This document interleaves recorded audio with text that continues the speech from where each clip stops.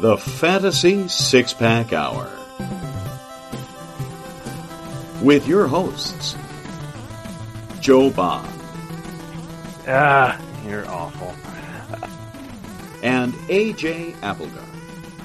It's Sin Shu Chu. It's a mouthful. All right, welcome to the Fantasy Six-Pack Hour. My name is Joe Bond, founder of FantasySixPack.net. With me, as usual, my co-host, AJ Applegarth. What is up, man? It's a long week. I'm ready for it to be over. You got some vacation coming up, man, right? Maybe. I don't know. We had some new findings that just happened this evening, so we'll see. Oh, nothing negative, health wise for anyone in the family. Well, my dog, she's kind of been on and off having some seizures. So she had one tonight, and I didn't realize that she was in the kitchen because we were eating dinner. So my daughter's sitting there like laughing, thinking it's something funny. It's like, what? No, that's not funny. So, oh, geez, sorry to hear, man. I did not know about that. She's been on medicine. She's been doing pretty well. So we'll see what happens. But anyway, not to be a Debbie Downer. Let's start the show and on a better note here and talk about beer or other stuff. Yeah, absolutely. So before we get going, though, make sure you guys subscribe, follow us. We're on YouTube, Periscope. If you're listening, after the fact, it's iTunes, Spotify, you name it. So make sure you follow us, like us, subscribe, whatever it is on whatever channel you're listening to us. We appreciate the support. So big news tonight is NFL opt-out date passed by with not a lot of fanfare, honestly. It was pretty good news. Last week we talked about Damian Williams opting out. So I was kind of expecting a couple big bombs to drop, and they just didn't. At least fantasy-wise. I know we've got a lot of defensive guys that have opted out. New England has a lot of guys. But this week, man, they extended it, and I was just worried. Especially, you heard those rumors where they were going to work out the contract talk for the CBA and stuff like that and just get all that stuff settled. And they did earlier in the week, and then they extended it a few more days to give people time to think about it. And you heard people are waiting for that to make sure it is what they think it's going to be, and it's going to be good for them. And then just nothing. So, Josh Jackson opted out today. Okay. I kind of forgot he was playing. So yeah, I thought he opted out like 3 seasons ago, but okay. Welcome back. Yeah. So good news there. On the baseball side, we've still got a mess. The Cardinals, tested positive a bunch, and the Marlins are back playing. Obviously, smoking our Orioles. Unfortunately, how we listened to the Marlins 3 times. Okay, we just swept the Rays, Tampa Bay, and then now you can't even get runs. Although I did see Renato hit another bomb tonight, so. See if Nunez can keep himself a little hot. The lone bright spot for the Orioles, I feel like. But I don't know. Baseball, as you've seen by my attendance to the closer chart, I have not been paying much attention this year so far. It's been a rough season to follow, man. I'm not going to lie. I pretty much got burnt out within the first couple of weeks. Barely been a couple of weeks. The first week when all the postponements happened, and then I had a slew of Orioles, I had a bunch of Orioles in my team because I just got a couple of their pitchers late on all my different teams. I had a bunch of Marlins, I had a bunch of Yankees, I had a bunch of Phillies, and I'm sitting here going, I've got Bryce Harper and those kind of guys on the Phillies. I can't drop them, right? I've got VR on the Marlins. I can't drop these guys, so I just sit here with postponements. They're not COVID IR guys, so I can't put them on the IR and pick somebody else up. I'm just sitting on PPDs for a week. So there's nothing. I should have expanded rosters 5 spots, thinking that was. I didn't realize that type of stuff was going to happen. I knew the COVID IR stuff was going to happen, so I expanded the IR slots. So I didn't think to expand rosters an extra 5 or 6 to make up for all the postponements that were going to happen. So, we're in a Roto league in our fantasy 6-pack league, right? I looked at my my game tracker for getting to the max games. I'm -50 on pace for second base because VR was my only second baseman. And I'm like, well, what do I do about this? So I'll never catch up. I mean, it's not going to be negative 50 when it's all said and done, but like that's the pace I'm on right now because he didn't play but like 3 games as of yesterday. Yeah. So it's just like, it's just crazy. So hopefully things get better. You know, that seems like maybe some more teams are taking it more seriously. We'll see. Hopefully, the big thing is hopefully football can figure it out too and not have this totally blow up in their face too. So, but yeah, let's get on to some more happy news and do our beer of the week. Beer. Another day is here, and you're ready for it. What to wear? Check. Breakfast, lunch, and dinner? Check. Planning for what's next and how to save for it? That's where Bank of America can help. For your financial to-dos, Bank of America has experts ready to help get you closer to your goals. Get started at one of our local financial centers or 24/7 in our mobile banking app. Find a location near you at bankofamerica.com/talktous. What would you like the power to do? Mobile banking requires downloading the app and is only available for select devices. Message and data rates may apply. Bank of America N.A., member FDIC. All right, so AJ, you go ahead and go first, man. All right. Well, I'm dipping into another Kushwa Brewing here, the Situational Awareness. It is their IPA, I believe, with New England IPA, double IPA, with Galaxy, Motueka, and Citra hops. Hopefully I pronounced that right. So yeah, I had one of these the other day, and it was quite delicious. So decided I'd bring it back for the show. Yeah, Kushwa makes some very nice brew. I am drinking my 4th of the 4-pack. I've saved this for a couple of weeks. Other half, Space Diamonds Double Dry Hop Imperial IPA, 8.5%. It's got Galaxy, tons of Galaxy hops. It's malty, but man, it's smooth at the same time, man. I gave this a 4.75 out of 5 on Untapped. It's easily one of my favorite beers I've ever had. Like, I've tried a couple other half beers, and like my friends suggested them, and the place I went to had a bunch, off and on, but they go quick. So I kept getting like the second rate other half beers, which are still good. They're still like 3 3/4, like 4, but they're like just standard IPAs at that point. Yeah. I got this one and I was like, oh my God, like incredible. Now I know what all the rave is about. This brewery is good. It's up in New York. It's hard to find down here, unfortunately, but that Downtown Crown brewery place that you finally went to has a bunch of them. So they are solid. So, all right, man. So this week we are talking NFC West. It is our last 2020 preview. We're bringing on friend of the show, Jeff Lambert, founder of GoingFor2.com and host of the Armchair Fantasy Show. Jeff, what's up, man? You there? Yeah, what's up, guys? How y'all doing? Good. Buddy.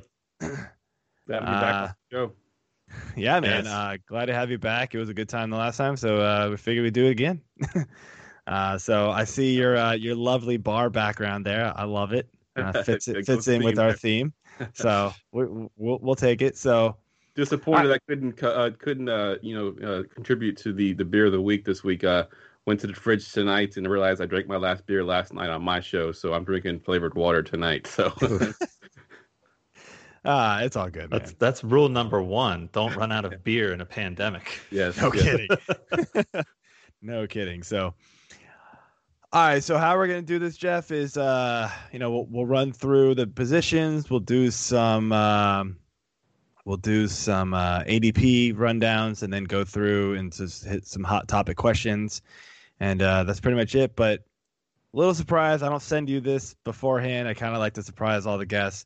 Is we've got a question, just a generic football question, doesn't have to be fantasy related, your answer at least.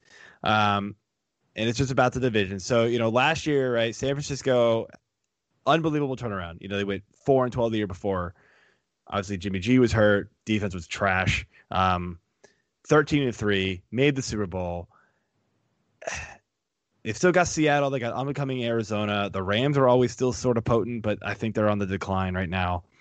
I mean, are they still the number 1 seed coming out of that division in the NFC, or you thinking someone else can take it over? Well, obviously being a fan, I think that we're the number one seed, but I do see that, I think that top to bottom, this is the best division in football. Because like you mentioned, I mean, we had Seattle. They took us toe-to-toe 2 games during the regular season down to the wire. Could have easily won those 2 games. They would have got the division instead of us. The Rams, Super Bowl, just 2 years ago, a few years ago, they were in Super Bowl, and they're still a good offense. And Arizona is sort of like the sleeper pick for everybody to kind of be the up-and-coming next team. So top to bottom is the best division in football, so it will be tough for us to repeat. And obviously now we got a first-place schedule instead of a last-place schedule like we had last year.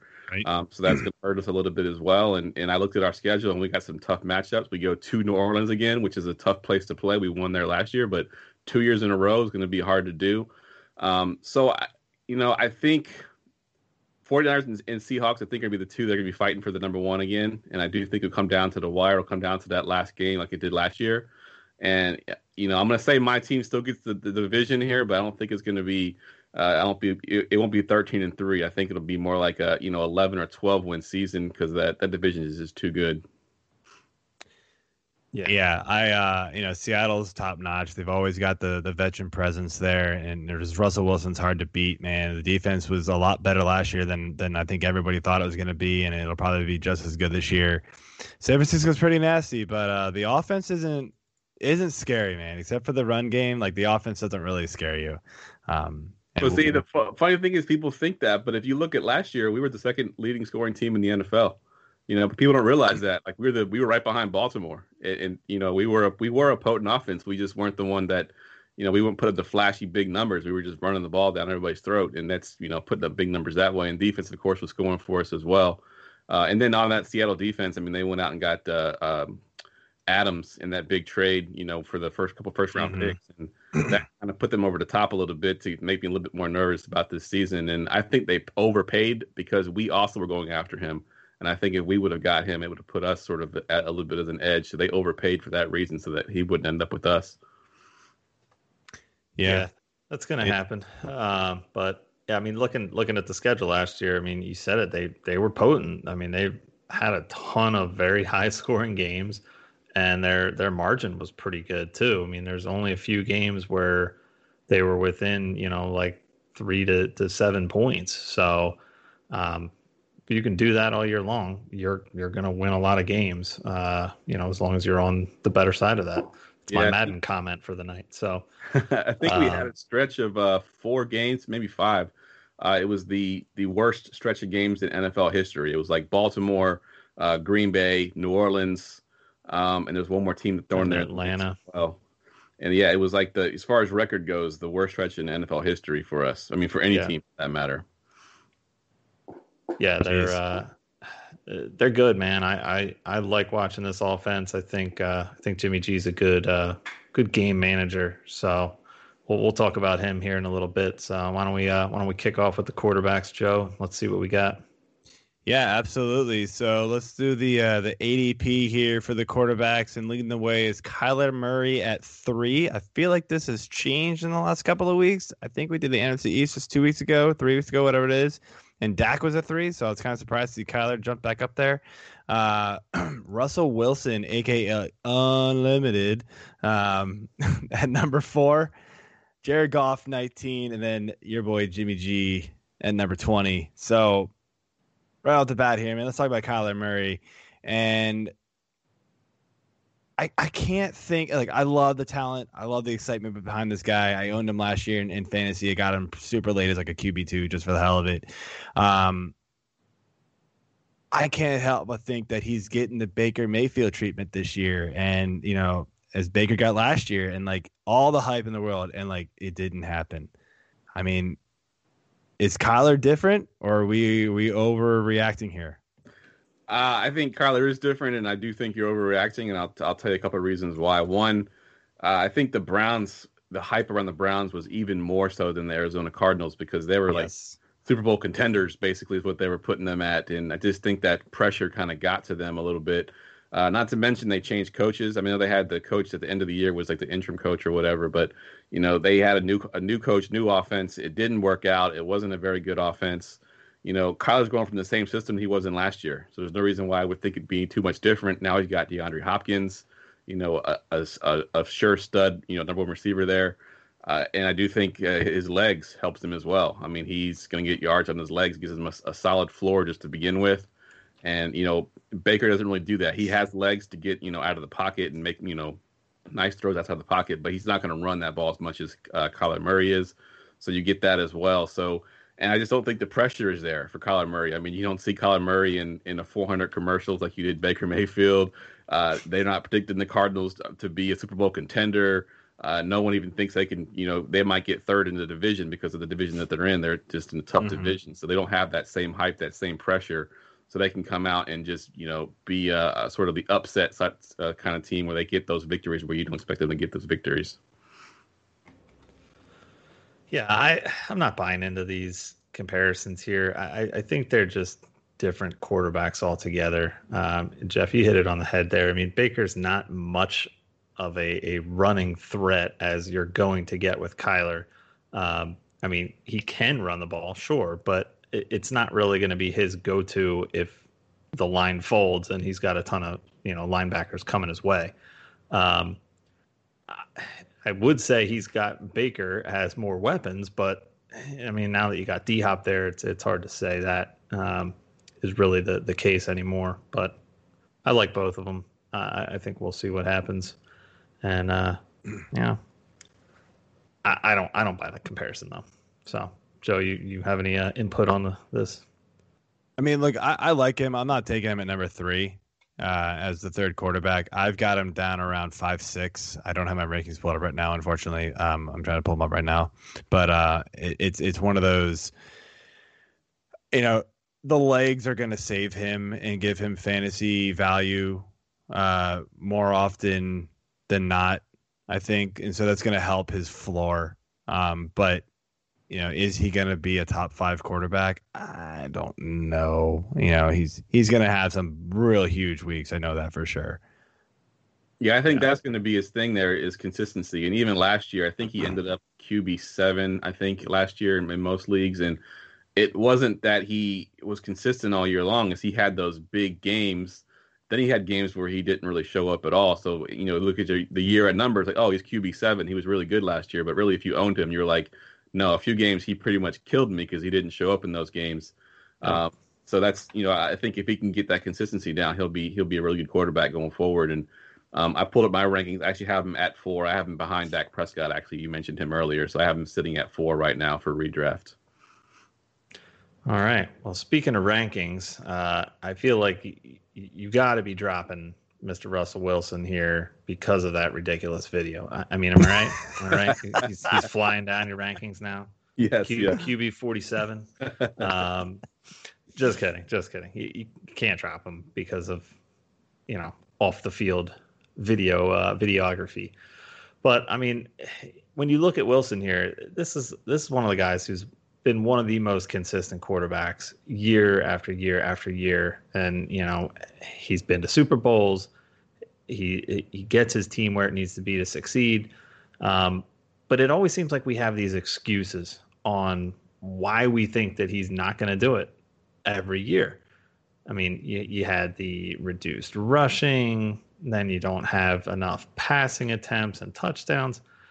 I mean, the list goes on for these excuses, but he's passing more, running less, but he still performs, every year. So I guess people are believing in him, but do you? Yeah, I actually never stopped believing in him. I wasn't one of those people that were like, Russell Wilson's going to be running less, so you want to drop him in your rankings. I was always, he's one of the most, not only the most consistent, but one of the most efficient quarterbacks in the NFL. People think of him as a running quarterback, but he's not. I mean, he's more of he wants to pass the ball down the field. His first thought isn't to run the ball. It's to look down the field and buy time and then find that big play down the field. Yep. And I think, coming into last year, the big thing was that he was too efficient the year before. Like, oh, he can't maintain that. I think you looked at him and Tyler Lockett as far as their passer rating. They had a perfect passer rating whenever he targeted Tyler Lockett, which has never happened in NFL history. People are like, oh, that can't happen again.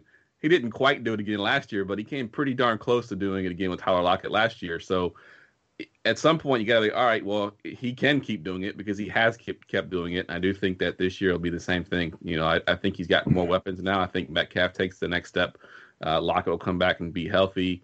He's got a good stable of running back with Chris Carson, Rashad Penny, and the guy they drafted this year. I can't think of his name right now.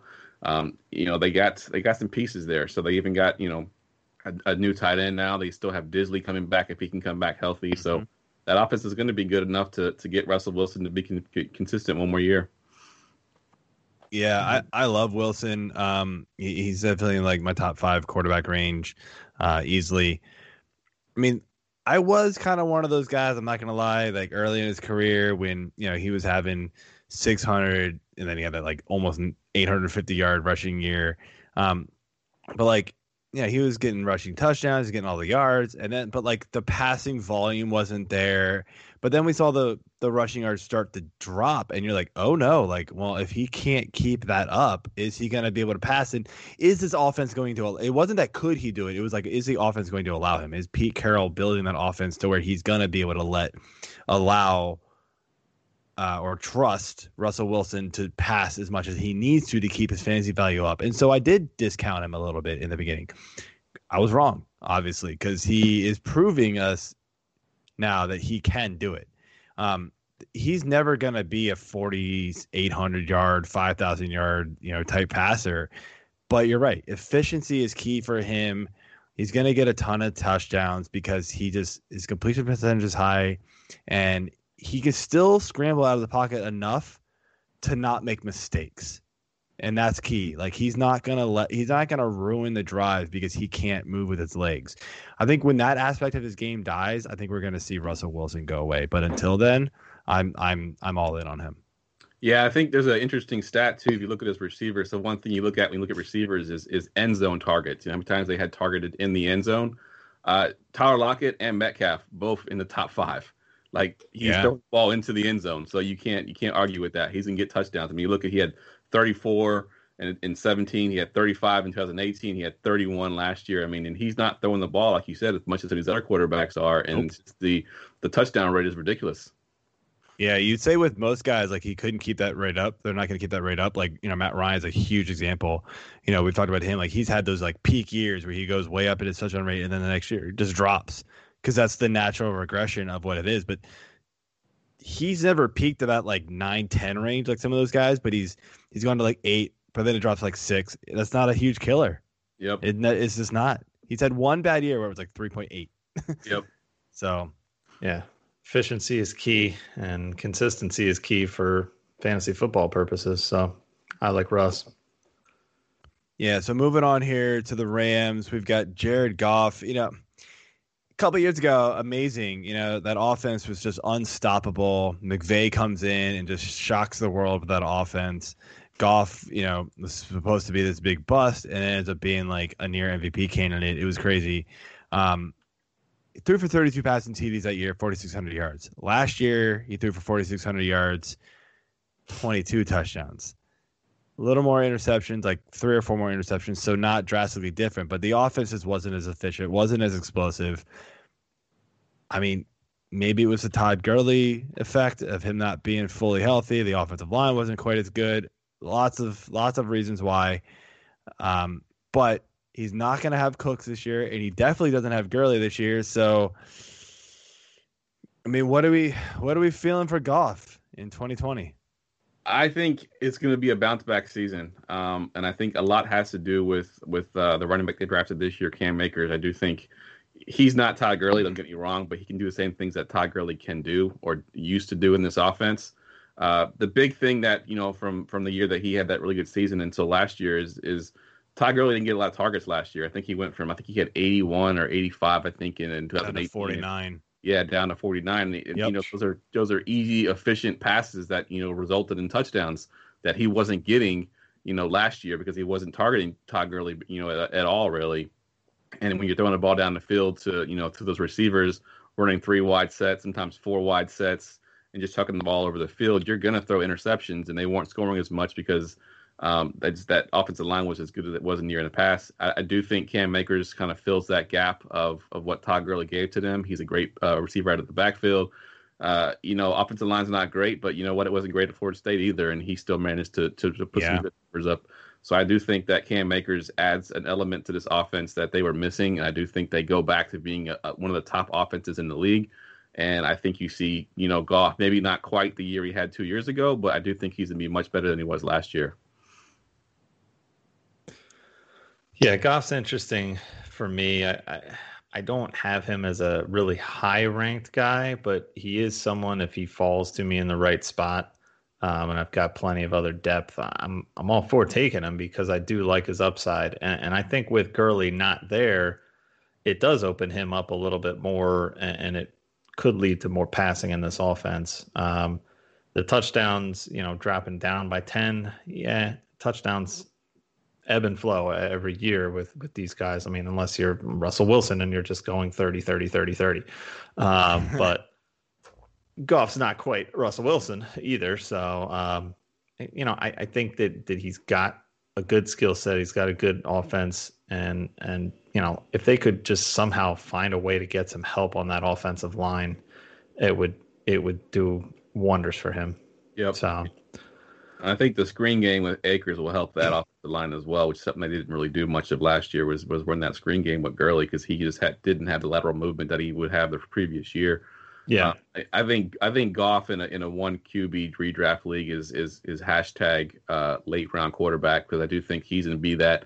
He's kind of in that Matt Stafford range where like he always went late but always ended up in the top 12 or right near the top 12. I think Goff can be that same kind of quarterback where no one loves him, but if you're the guy that drafts quarterbacks late and stacks a lot of talent in front of him, I think you can get Goff at a pretty cheap rate and he's going to put up some good numbers. I mean, he still had.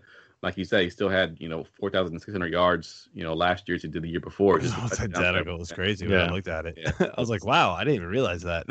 Yeah, he threw the ball touchdowns 626 times too. So I mean, they're chucking the ball over the field still. So it's just a touchdown that went down. Well, and a big part of that was Woods. He just had nothing last year, and he was such a force 2 years ago. So. Well, Cooks was hurt, and Gurley was out. So, the offense could be totally different for him this year. And he's not going to be Goff is never going to be the guy who's going to lead the team. He's not going to be the reason why they're good. I mean, let's be honest. He's going to be the reason why they don't completely suck. Let's put it that way. He's going to be all right. He's going to be able to he's going to make do with the weapons that he has. And so he needs his weapons to perform. I do have him ranked pretty low. I'm probably not going after him in any league, but I mean, I'm not totally discounting a bounce back, but I'm not counting on it either. I just don't believe in him that much. And the offensive line, where you have him ranked? I'm just curious. Right now, I've got him 21. Although I'm probably going to slide Burrow below him at this point with the whole no off season and no preseason. I'm going to discount the rookies a little bit. I guess Burrow was only 1 or 2 ahead of him anyway. I'm pretty high on him, I guess. I got him at 15, actually. So I'm just outside the top 12. I mean, you're looking at my 15 to 21 range. I'm looking at Daniel Jones, Cam Newton, Tannehill, Minshew, Mayfield, Goff. I mean, they're all kind of the same. I could flip a 6 kind of sided dice right there and just be whatever. I'll take whichever one at that point. So, it's a QB2. Sure. All right, well, let's put the D&D on hold for a minute and finish out here going back to Mr. Jimmy G. Obviously, we already talked about San Fran being a real run-heavy, run-first offense. I mean, do you really see Jimmy G as someone that you would want to own, or is he more of a streamer? Or would you trust him as a streamer at this point? He does have some nice matchups against the NFC East, Arizona, Miami. I mean, what are you looking at for Jimmy this year? I do think he's definitely a streamer, but I don't think Arizona and Miami are the teams I'm streaming him against, only because we can run the ball against those teams and he won't pass the ball. I think you're streaming him against the Saints, where they're going to have to put up points and they're going to have to score. And I think that's where Jimmy G gets his, could be a streaming worthy candidate. So, but to draft him to be your starter or even to be a backup, I don't think he's worth it. I think you can stream him for sure.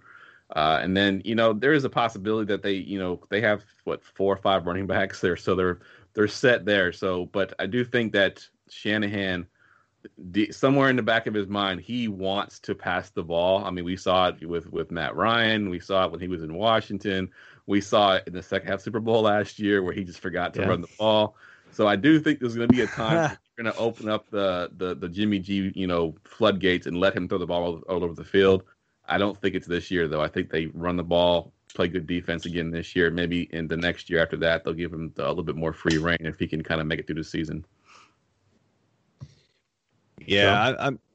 I'm with you, man. I it's going to be hard to trust Jimmy G in a lot of matchups just because they're going to run the ball so much. So, it's going to have to be like a DFS type play where you need to save money on your quarterback. Yep. And that's pretty much it. Like, even in like a redraft league where I could possibly stream quarterbacks, it's going to be hard to play him over other guys who are probably going to be available for me. So he's the quarterback you stream when your team is really good and your quarterback's on a bye and you need someone just to not hurt you. Yeah, just don't get negative points and we'll be good. And I think he's that quarterback that will do that for you. Yeah, just about. So, yeah, good call on that one. So, all right, let's move over here to the running backs. We got Kenyon Drake at 11, Chris Carson at 16, Raheem Mostert at 26, Cam Akers at 30, Darrell Henderson at 41, Tevin Coleman 42, Chase Edmonds 50, Rashad Penny at 52, Carlos Hyde 64, Malcolm Brown 65. So start here again with Arizona. They're the most interesting team in this division, in my opinion, when it comes to the offense. So Kenyon Drake, the dude finished running back 4 the last 8 weeks of the season. Absolutely came out of nowhere. Obviously he got traded, but nobody saw that coming. Nobody. So if you happen to have Drake or pick him up or whatever it is, you struck gold, and you lucky bastard. So anyway, but honestly, there's a lot of questions, and you see it around Twitter and whatever else you're having conversations. Like, can he do it for a full 16 weeks? I mean, do you believe that he can, and especially with this high flying offense, that his ADP is worth it at 11? Or is it still too rich or too low? Like, what do you think? So I am buying the hype. I do think Drake is going to be that good and that he can do 16 games. However, the ADP of 11 is too high. There's just too many running backs there that I like more than Drake. If I could get like a Joe Mixon at the end of that first round and then, I'd pick 11 and then come back and get Drake in the second round. Or even if Drake slips a little bit, guys that don't think that he can do it again, and you can get him in the middle of the second, end of the second, I think that's where I'd rather have him because there is too many good running backs in that first round that I'd rather take one of the guys that I know is going to be good for a full season, like Nick Chubb or Joe Mixon, whereas Drake is more of a mid-second round pick for me.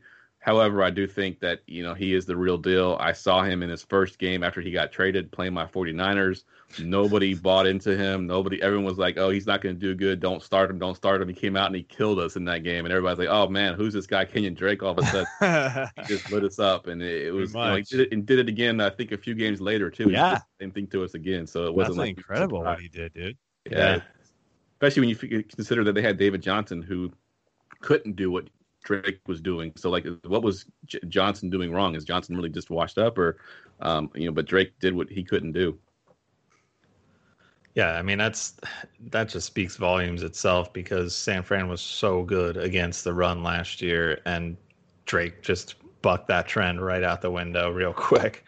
Yep. And it could have partially been because they weren't used to seeing him. He was a new face and trying to prove himself on this team after the trade. So, yep. Who knows? But moving on to back up to the Seattle Sound. Different team. Sorry. Chris Carson. What's that? Yes, the Kraken. Sorry. I'm going straight from beer to rum tonight, guys. So it's going to get a little hectic real quick. The new NHL team, man. Kraken. Love it. Yeah. All right, Chris Carson. This guy finished running back 10 over the first 15 weeks.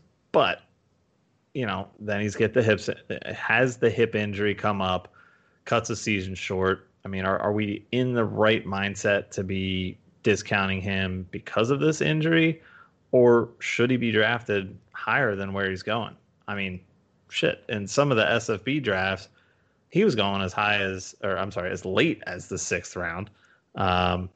Granted, that's a super flex, premium tight end scoring, but still, I feel like 6 is a little far out for Carson with that production. Yeah, I agree 100%, and I hope that everybody is discounting him because I'm buying him anywhere that I can, especially if I'm getting him in the 6th round for sure.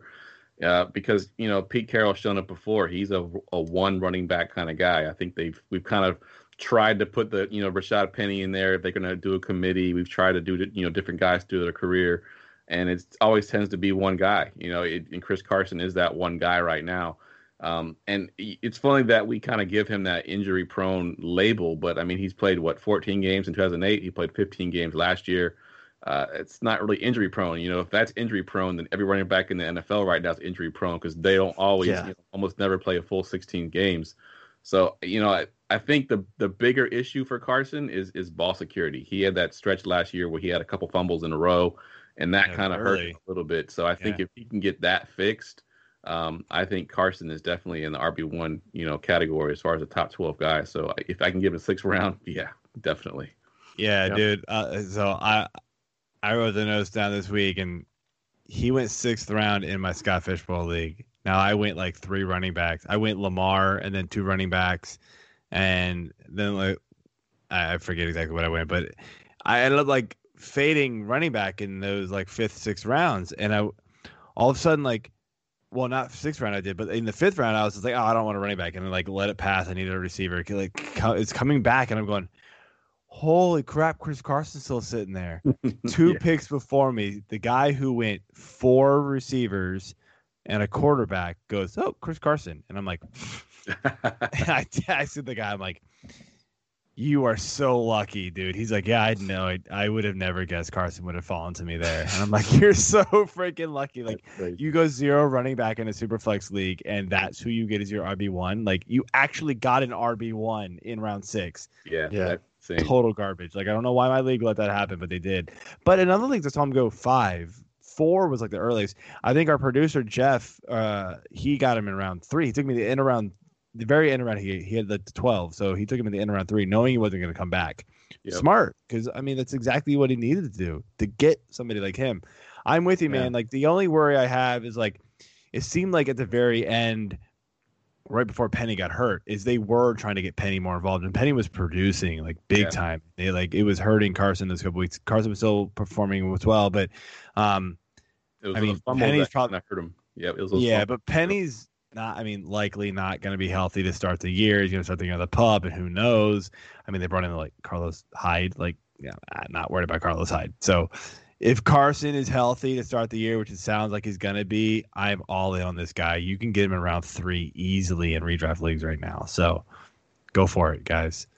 So moving over here to your San Francisco 49ers, as we've kind of mentioned before, this backfield is, a 4-headed monster potentially. We've got Mostert, we've got Coleman, we've got Wilson, and then possibly McKinnon coming back from injury.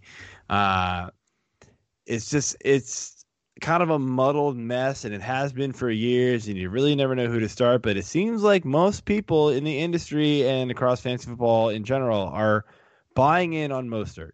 And he did well last year, and he demanded the trade. They signed him. It didn't seem like he got exactly what he wanted. I thought he'd get a lot more for demanding a trade, but whatever. Are you sure enough on Mostert, like some of the rest of these guys are, it seems like, to buy him where he's going?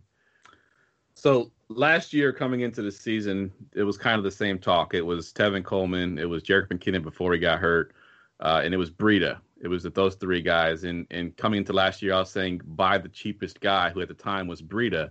No one was talking about Breida. Right. Turns out I should have gone even cheaper and gotten Mostert, but I had the right philosophy, just the wrong running back. And that's what I'm going to say this year as well. I think get the cheapest guy, and I think right now it's Jeff Wilson Jr. I think Tevin Coleman and Mostert, where they're going, is a little bit too rich for my blood because it will be a 3-headed monster. It always has been.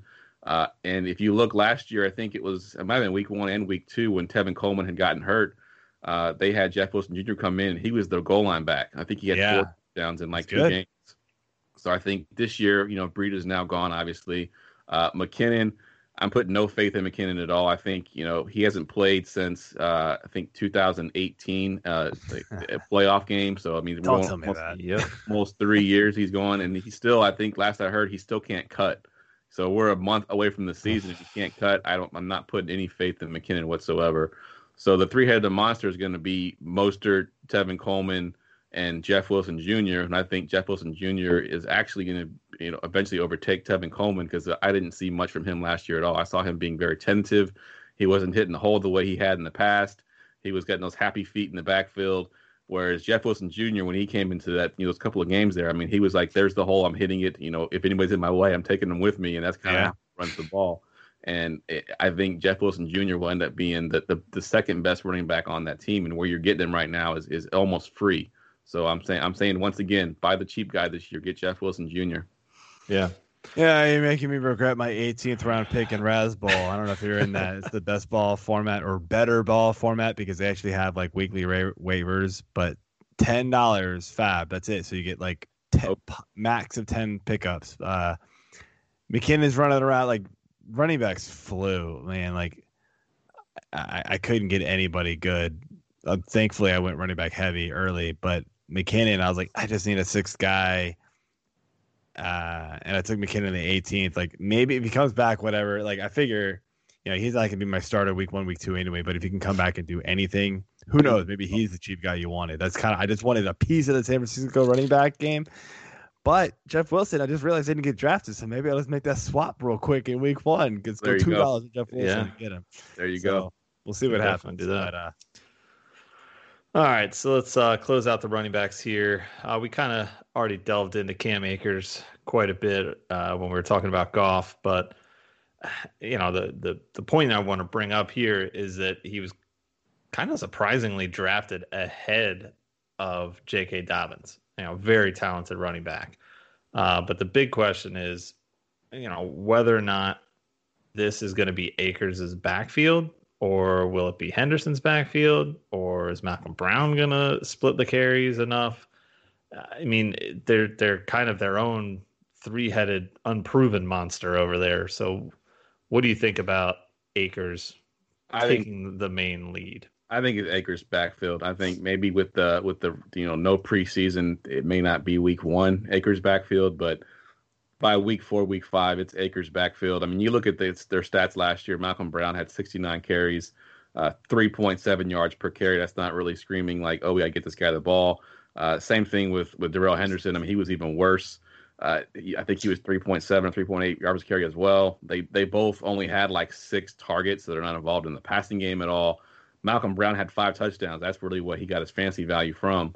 I think Cam Akers comes in. He gets the targets that Gurley didn't get last year. I think he can get those, 200-plus carries easily. And I do think that he is obviously the more exciting player, and they're going to realize right away that he needs to get the ball more, the ball in his hands more than Gurley did last year. Yeah, I totally agree here. Like, and I said it right after the draft. I'm like, Jonathan Taylor. Before the Damon Williams opt-out, even CEH and Dobbins and Swift, they're the more talented running backs. Don't get me wrong. But their landing spots for 2020 were worse than Cam Akers. Yep. I'd put money down that Cam Akers is the running back 1, the number 1 rookie running back this year for fantasy football because of his landing spot. Yeah.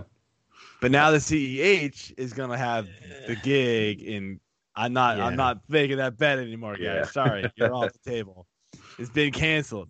Vegas pulled it. So opted out on my bet. I love the landing spot for him. I mean, we've seen what McVay has done with talented running backs, and like you alluded to in the early show, like he ran behind a garbage offensive line at Florida State, and he still produced. The line in LA isn't great, but it's better than what he had there. Yep.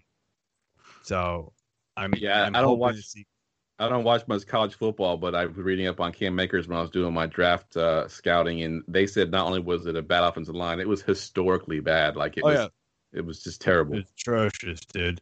I mean, Florida State was like one of the favorites to go into the year. Obviously, they always are, it seems like. But like week 1 and week 2, they got absolutely trashed, and people realized quickly their offensive line couldn't stop anybody. So they were like, okay, you guys are unranked. Bye. Yeah. I mean, so it's if I was me, I'm not a Florida State fan. So sorry, guys. Not rooting for you. But let's move on here to the wide receivers. Long list of guys here because there's one at the very end I wanted to, get brought in here that I think is interesting. Starts up here up top with DeAndre Hopkins, number 4, Cooper Kupp 13, Tyler Lockett 20.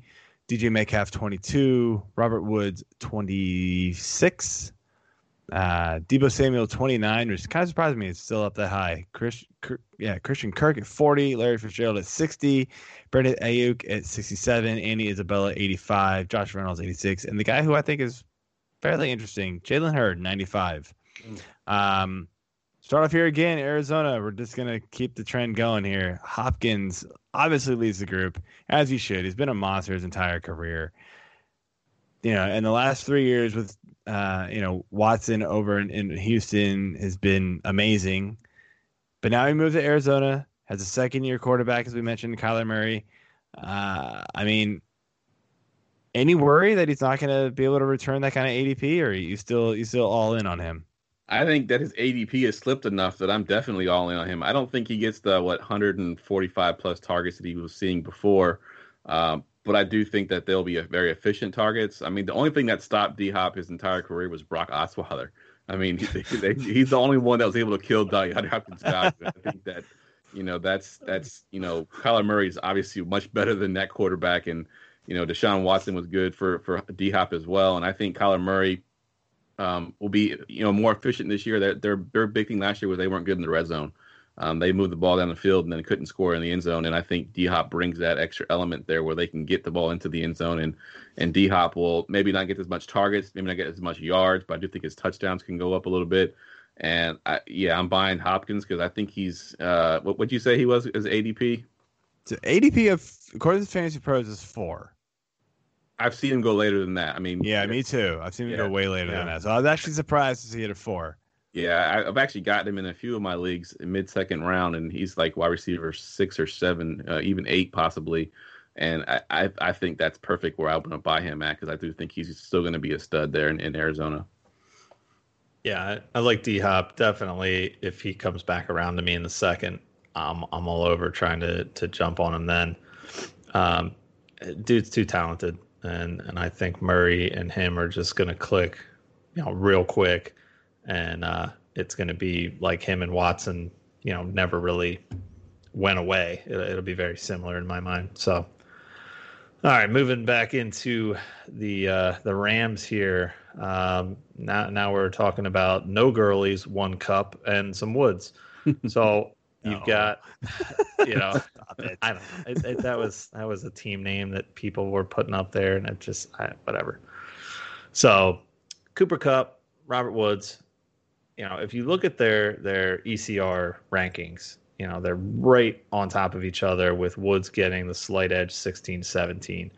But ADP, it's completely different, and Kupp is ahead of Woods by, twice as many spots, 13 to 26.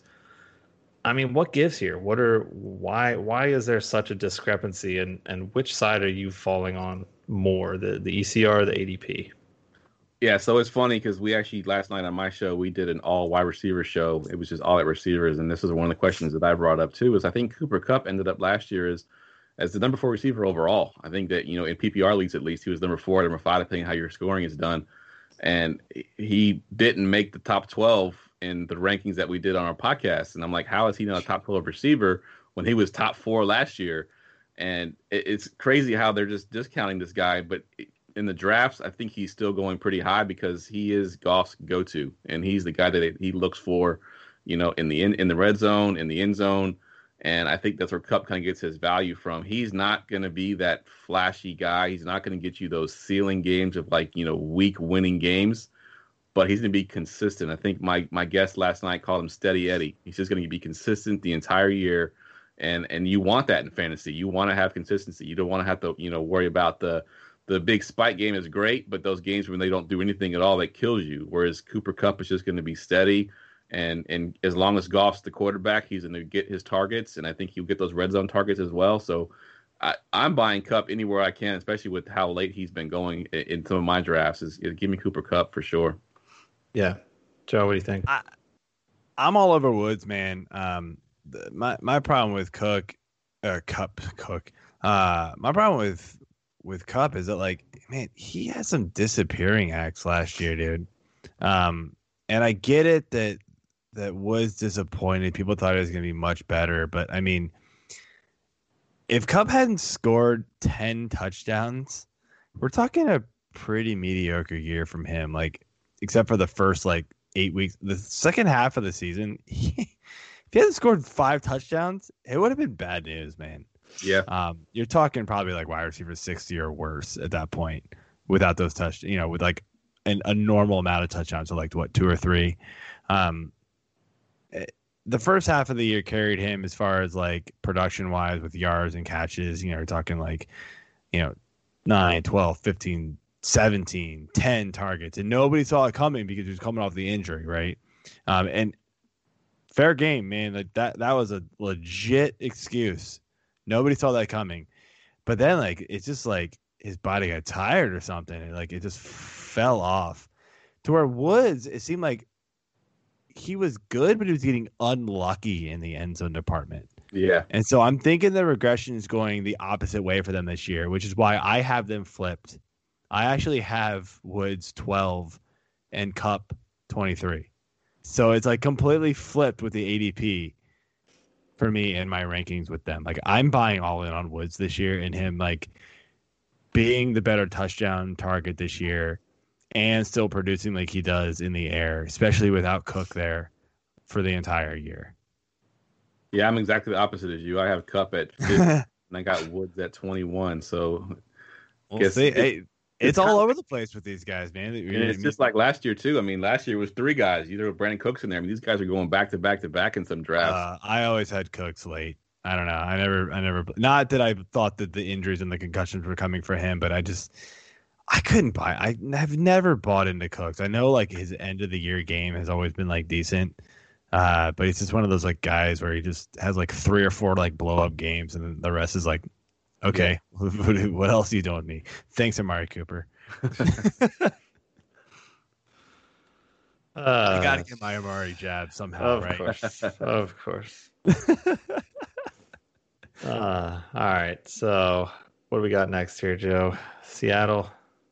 Yeah. So, just like LA, we got 2 guys who are leading the show here. And again, the ADPs and ranks are super close. Tyler Lockett and DK Metcalf. I mean, just cut to the chase here. You preferring Lockett or Metcalf here? It's Metcalf for me. I think we saw the second half of last year. I know Lockett was hurt, so that's kind of a little bit of a misleading. But I do think Metcalf, as a rookie, I think I said earlier he was top 5 in end zone targets, which is pretty good for a rookie. But he didn't convert a lot of them, which is the issue. But I do think that this year that regression goes up. I think he converts those end zone targets into touchdowns. Puts him over, I think Lockett is super efficient and will still be a good fantasy receiver. It'll be the touchdown that separates them. I think Metcalf is more of that prototypical, number 1 receiver, especially when you get down to the red zone. He's huge. I mean, he's a monster down there. So yeah. So I think, and then, if you look at their targets beyond those 2 guys, I know they have some tight ends there that are okay, but nothing that you're really too worried about stealing targets. I mean, it's basically Lockett and Metcalf, and Wilson's going to use those 2 guys for sure. Yeah, I agree. AJ? Yeah, I've been a big Lockett fan for a long time and have owned him on a handful of teams, and he kind of let me down finally, so I feel like I am moving more onto the Metcalf bandwagon a little bit. Burn me once, shame on you, and see you later. You're never on my team again. There's no burn me twice. So I do like Metcalf. I have snagged him up in a couple of my leagues this year, so I'm really looking forward to finally owning him and just seeing that breakout come to fruition here. Yeah, to show how high I am on Metcalf, I actually have him in my top 12 right now. He's number 12, but he's in my top. Yeah. That's still in the top 12. You are bold, my Yeah. friend. I mean, Yeah, I like it. I don't have either one in the top 20. I'm not going to lie. Wow. I will probably move them because Sutton's moving down slowly. I haven't updated my rankings in like a few weeks because I've just been waiting for this opt-out thing. But I'm moving numbers around, and I think it's looking like Sutton and people like that are going to slide down. He's it's happened every rankings I've done. He's just slid down every time, just because. If you were here when the ball blast was on, we trashed Locke pretty bad, so put that taste in my mouth. It was a brutal show for Drew Lock. It was we hate Drew Lock show. Wow. It was fun. Wow. I actually like Drew Lock. I'm buying him, especially in Dynasty. I mean, redraft, not so much, but Dynasty. Dynasty maybe, but yeah, I mean, redraft, that's the thing. It was just kind of like this year's not the year to be buying into these guys. And so, yeah. All right, last wide receiver question here. Back to your good old 49ers. I mean, this receiving core, let's be honest, isn't very exciting, especially with Debo going down. We don't know how long he's going to miss. It's sort of, it's just kind of an unknown right now, which is unfortunate. I mean, do you want to own any of these guys? Even Debo? So Debo, I'm buying him at a discount, which the ADP you gave me was not at a discount, so that I wouldn't be buying him at that ADP. I was shocked to see that. That must be so it's possible that is the ADP, but maybe it just hasn't gotten discounted enough. I think as we get closer to the season, if he's still not ready, you'll see that come down a little bit. And if I can get him, as a bench receiver, as my receiver 4, receiver 5, I'm doing it because he will come back eventually. This, injury, he's supposed to come back for week 1. Maybe he's not fully healthy. They kind of hold him out for a few games, but he will come back and he will be, what he was last year or even better. I do think he has got that chemistry with Jimmy G, and he could be a league winner if you can get him cheap and have him as your sort of 4th, 5th receiver on your bench. Yeah, I think I do like Brandon Ayuk coming in. I think he's going to probably be the main benefactor for any missed time for Debo. Joe, you mentioned Hurd as the sleeper pick to get him. Honestly, I like Kendrick Bourne better than I like Hurd. Partially because we've seen what Bourne can do. Hurd, had the injury last year, so he didn't really get to, come out and show what he can do, but I know he's is very touted and very very liked in that clubhouse. So I think both of those guys are all going to be worth something. But I mean, you're not drafting Bourne for the most part unless you're in really deep leagues. I think he's just going right by the wayside there. So. Yeah, it's crazy with Bourne too, because as a Niners fan, I don't like Bourne for different reasons, because he had some very, very untimely drops last year that cost a couple games there. So that's why I'm kind of off of him. But at the same time, I think, what do you have, like 5 touchdowns last year? I think Jimmy G kept looking for him. Yeah. Every other catch, it seemed like he was getting a touchdown. It was almost like the Chris Carter thing. All he does is catch touchdowns, but literally that's all he caught, because he dropped the passes that weren't touchdowns. It seemed like. Yeah, it's I'm not in the end zone. I don't want this. Exactly. Get it out of here. Exactly. I think he had a big drop in that Seattle game that we lost the first one in the overtime, where we could have gotten the first down. He dropped it, got picked off, and we ended up losing that game. But Brandon Ayuk's interesting because he is very cheap. You can get him late in redraft leagues. And he's a receiver that is a yak monster. He's like in the Golden Tate kind of mold, where he'll catch that ball, 1-2 line of scrimmage, and then just take it to the house, or pick up 15, 20 yards. And I think that fits what Shanahan wants to do. They've got one of the lower ADOTs in the league as far as their offense goes. They don't throw the ball down the field very much, so I think Ayuk fits the offense perfectly. As long as he can get in on the field and be a starter, I do think that he will be an interesting one. And you mentioned Jalen Hurd, and I mean, this guy is extremely versatile. I think he was a running back at one point, then he was a receiver. He's played tight end. So he's kind of all over the place. He can do it all. Yeah. So I think Shanahan likes having those kind of guys for those gadget players, and in an offense like that where they're going to be in the red zone often. I think Jalen Hurts has value just in touchdown upside because of just how big he is and what he can do. Yeah. I wouldn't say a ton about this, but so I just want to say in my Raz Bowl league, right? So Ayuk went in 13. You were wondering I kind of wondered where like on his name right now. I don't know why. Samuel Debo, right? Debo. So Debo still went in round 8, which is super. I mean, I guess best ball, you're thinking whatever, I can sit on the guy for a few weeks, but still seems kind of early. He went ahead of Will Fuller and Mike Williams and guys like that, where I would take them over Debo still right now, because we don't know. This guy could miss half the season. He could miss the entire season. We've seen these types of injuries just ruin guys for an entire year. Ayuk went in 13, and then funny, Hurd went the pick after me in 18. That I took McKinnon, but I didn't need a receiver at that point. I was loaded with receivers, so I was just whatever. But I took Hurd in Scott Fishbowl super late. Nice. Because I loved him last year coming in, and then the injuries just happened. So I'll buy into those guys again. I'll give them a chance. You have your injured rookie year, whatever.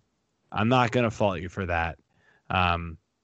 So hopefully it comes, especially with the Debo injury. Maybe he's gonna get a little more love there because he's had some work with Jimmy G. And again, I'm discounting the rookies this year. I just don't think they're gonna get enough work. No preseason.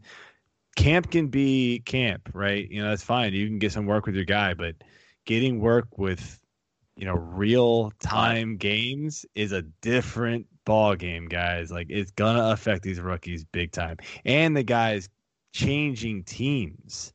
Yeah, that's gonna be a big deal. So DeAndre Hopkins, we've mentioned him before too. Maybe we should think otherwise, having him so high. He's a pro, I get it, but getting on that same page and that timing is gonna be an issue, I think, with these guys. So you're gonna look at these teams who are sticking together like Kansas City, right? And just going they're just gonna roll house at this point because they're already on the same page. But AJ, you want to move on with the rest of this, man? Yeah, let's finish things out here with the tight ends. So we've got Mr. Kittles and Bits at number 2 overall. Got Tyler Higbee at 7, and then you don't have anything else until journeyman, I guess you could call him that now, Greg Olsen at 24. So Kittle, clearly one of the top tight ends in the game right now, as in the NFL game and in the fantasy game. What do you prefer? And this might be a bit of a biased question, but between Kittle and Kelsey, who's your number one? So Kittle's my number one, and it is because I'm a Niners fan. Because I think if I look at it in a different light, Travis Kelsey is used as a pass catcher almost every play, whereas Kittle is such a good blocker that there are games where he is just blocking. I mean, there's a video on YouTube, if you just Google it, George Kittle laughing on a block, he literally blocks the guy. Hilarious. Is laughing while he's doing it. It is so good. So yeah, I think that reason alone limits Kittle a little bit because he does love to block, and they use him in that fashion. Whereas Kelsey isn't much of a blocker; he's more of just a pass catcher. And then of course, you got Patrick Mahomes there, so obviously that gives you a huge advantage right there. And I if I'm drafting, I'm taking Kittle because I want to have my guy. But if I'm taking my bias out of there, I'm taking Kelsey right now because I do think he is the better fancy tight end right now. All right, Joe, who you got? Yeah, I mean that's kind of the way I see it. I love both these guys. They're both phenomenal. Kelsey's probably going to give you the more consistent games. Kelsey's going to have some down games, more just so because the offense. It's not just the Mahomes for Jimmy G factor. It's the Kansas City's going to pass more than San Fran will.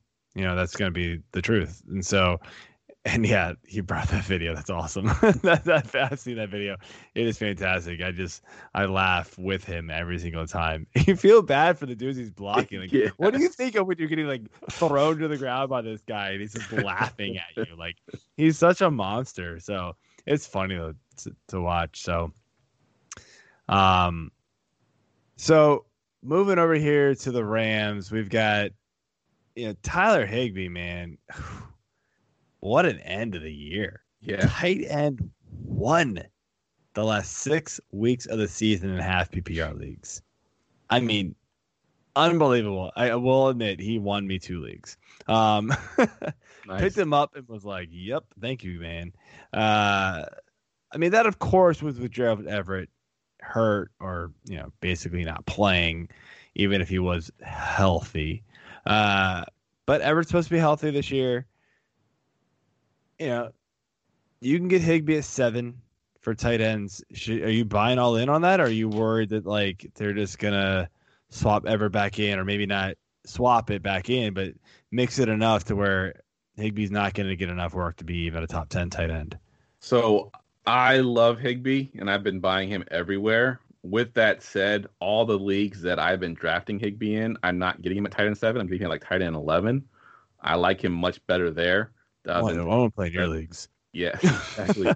Everyone hates on Higbee for some reason, and I'm buying him everywhere. And I do think, that run he had last year, not only was it, great for fantasy, but it was actually historic. I think there's only 2 tight ends that have had a streak of games like he did to end the season. And you can't just discount that. You can't say, oh, well, so-and-so was hurt, so that's why he did it, because it's never been done before. 2 tight ends in history have done it. So you can't discount that by just saying the other guy was hurt.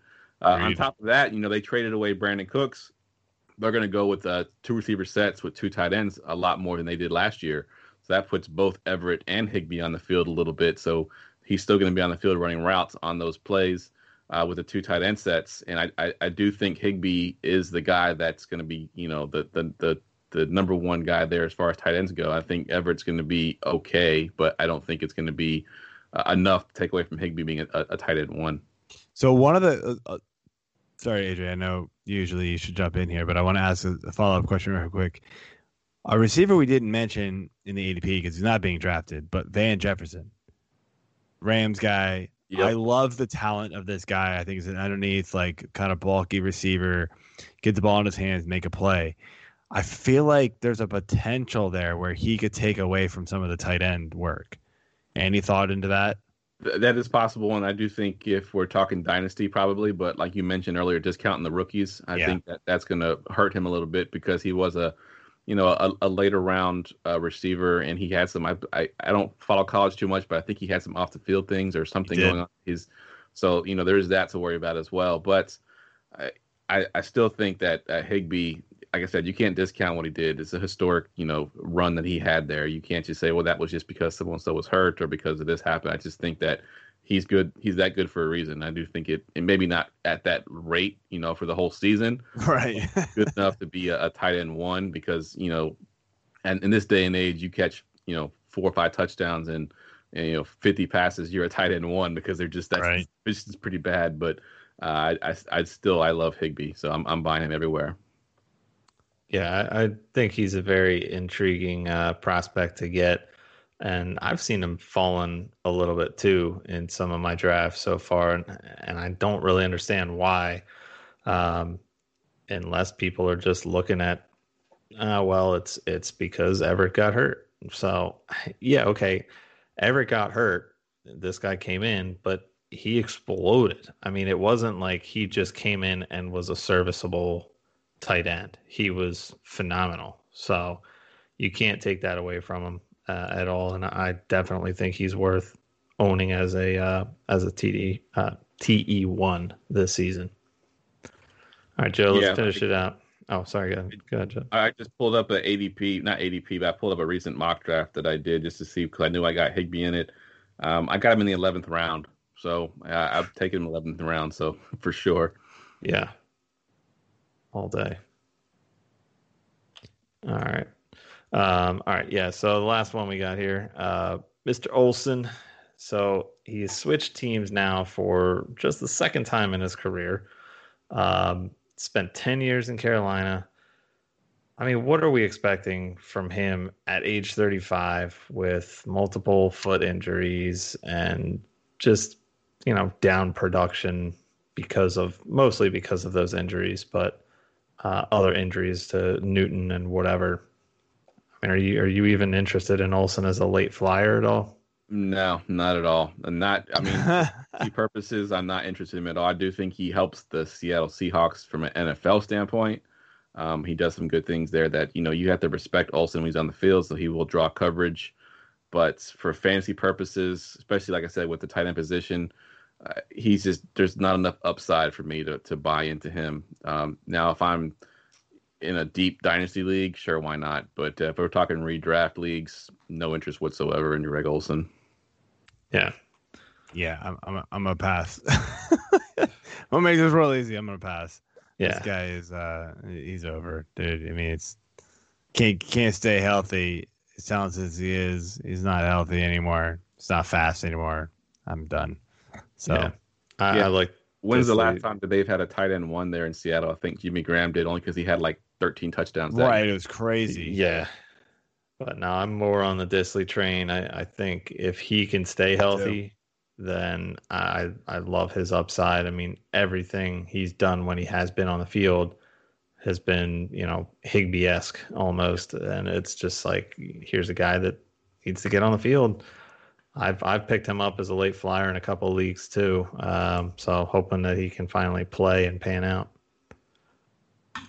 Yeah. But so I just want to add one guy here who I think is he's flying under the radar, and I don't think you should draft him in a standard size league.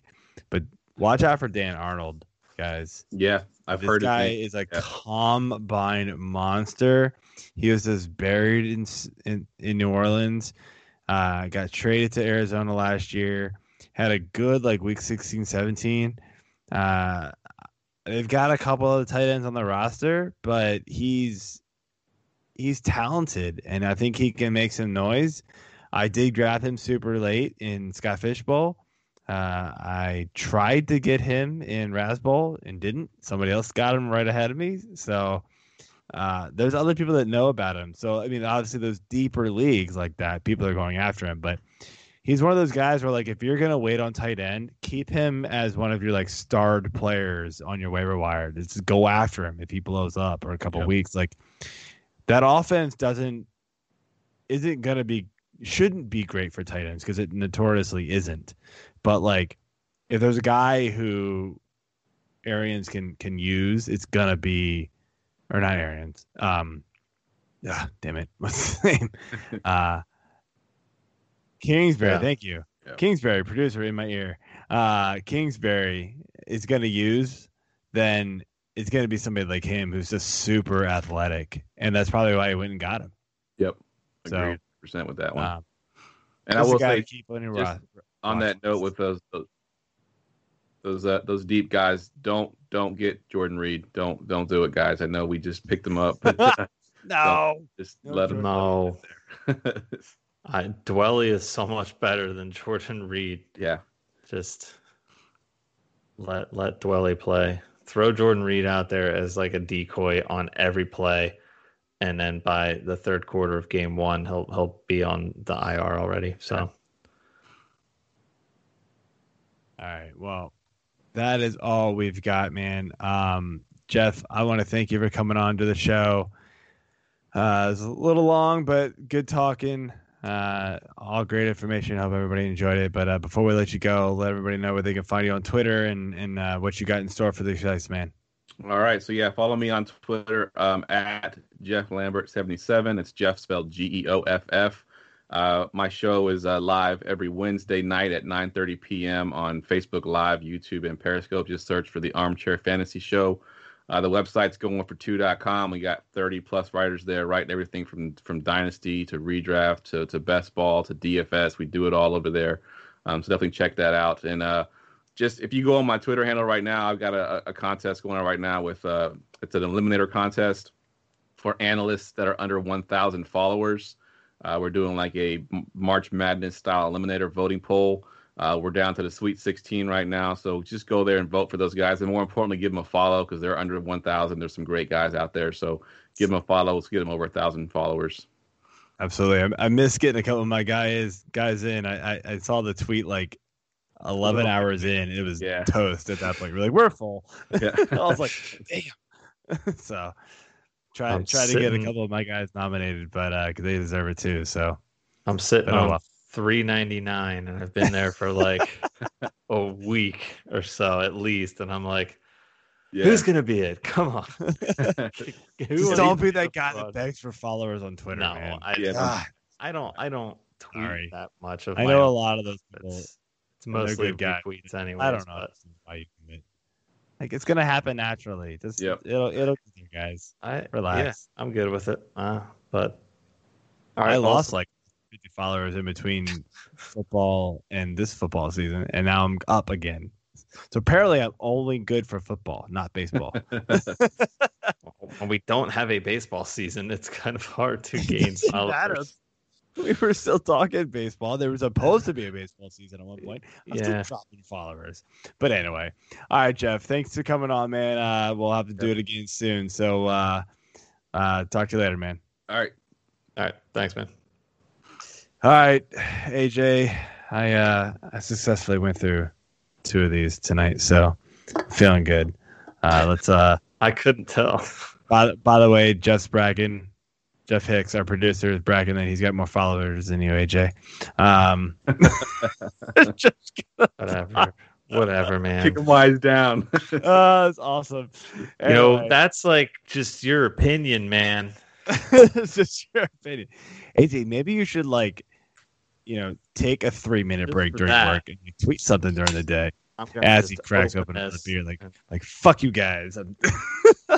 Just get one of those schedulers. You can just schedule your tweets to go off for the next day. Yeah, exactly. I just tweet every other minute a picture of sandwiches and goldfish that I stepped on, and absolutely the food goldfish. I wouldn't step on real goldfish. Sick bastards. Anything gets it going. So, all right, man. Well, that's all I got. We will close it out there. Jeff, cue the music, bro. Don't worry, bro. Yelling at us on the microphone. I mean, AJ's got to chug his beer during the music, so you got to let us know. I can't hear it anymore, so I guess I just chug. I don't know. Yeah, go ahead. How long did we run? I can't tell on my screen over here. Oh, yeah.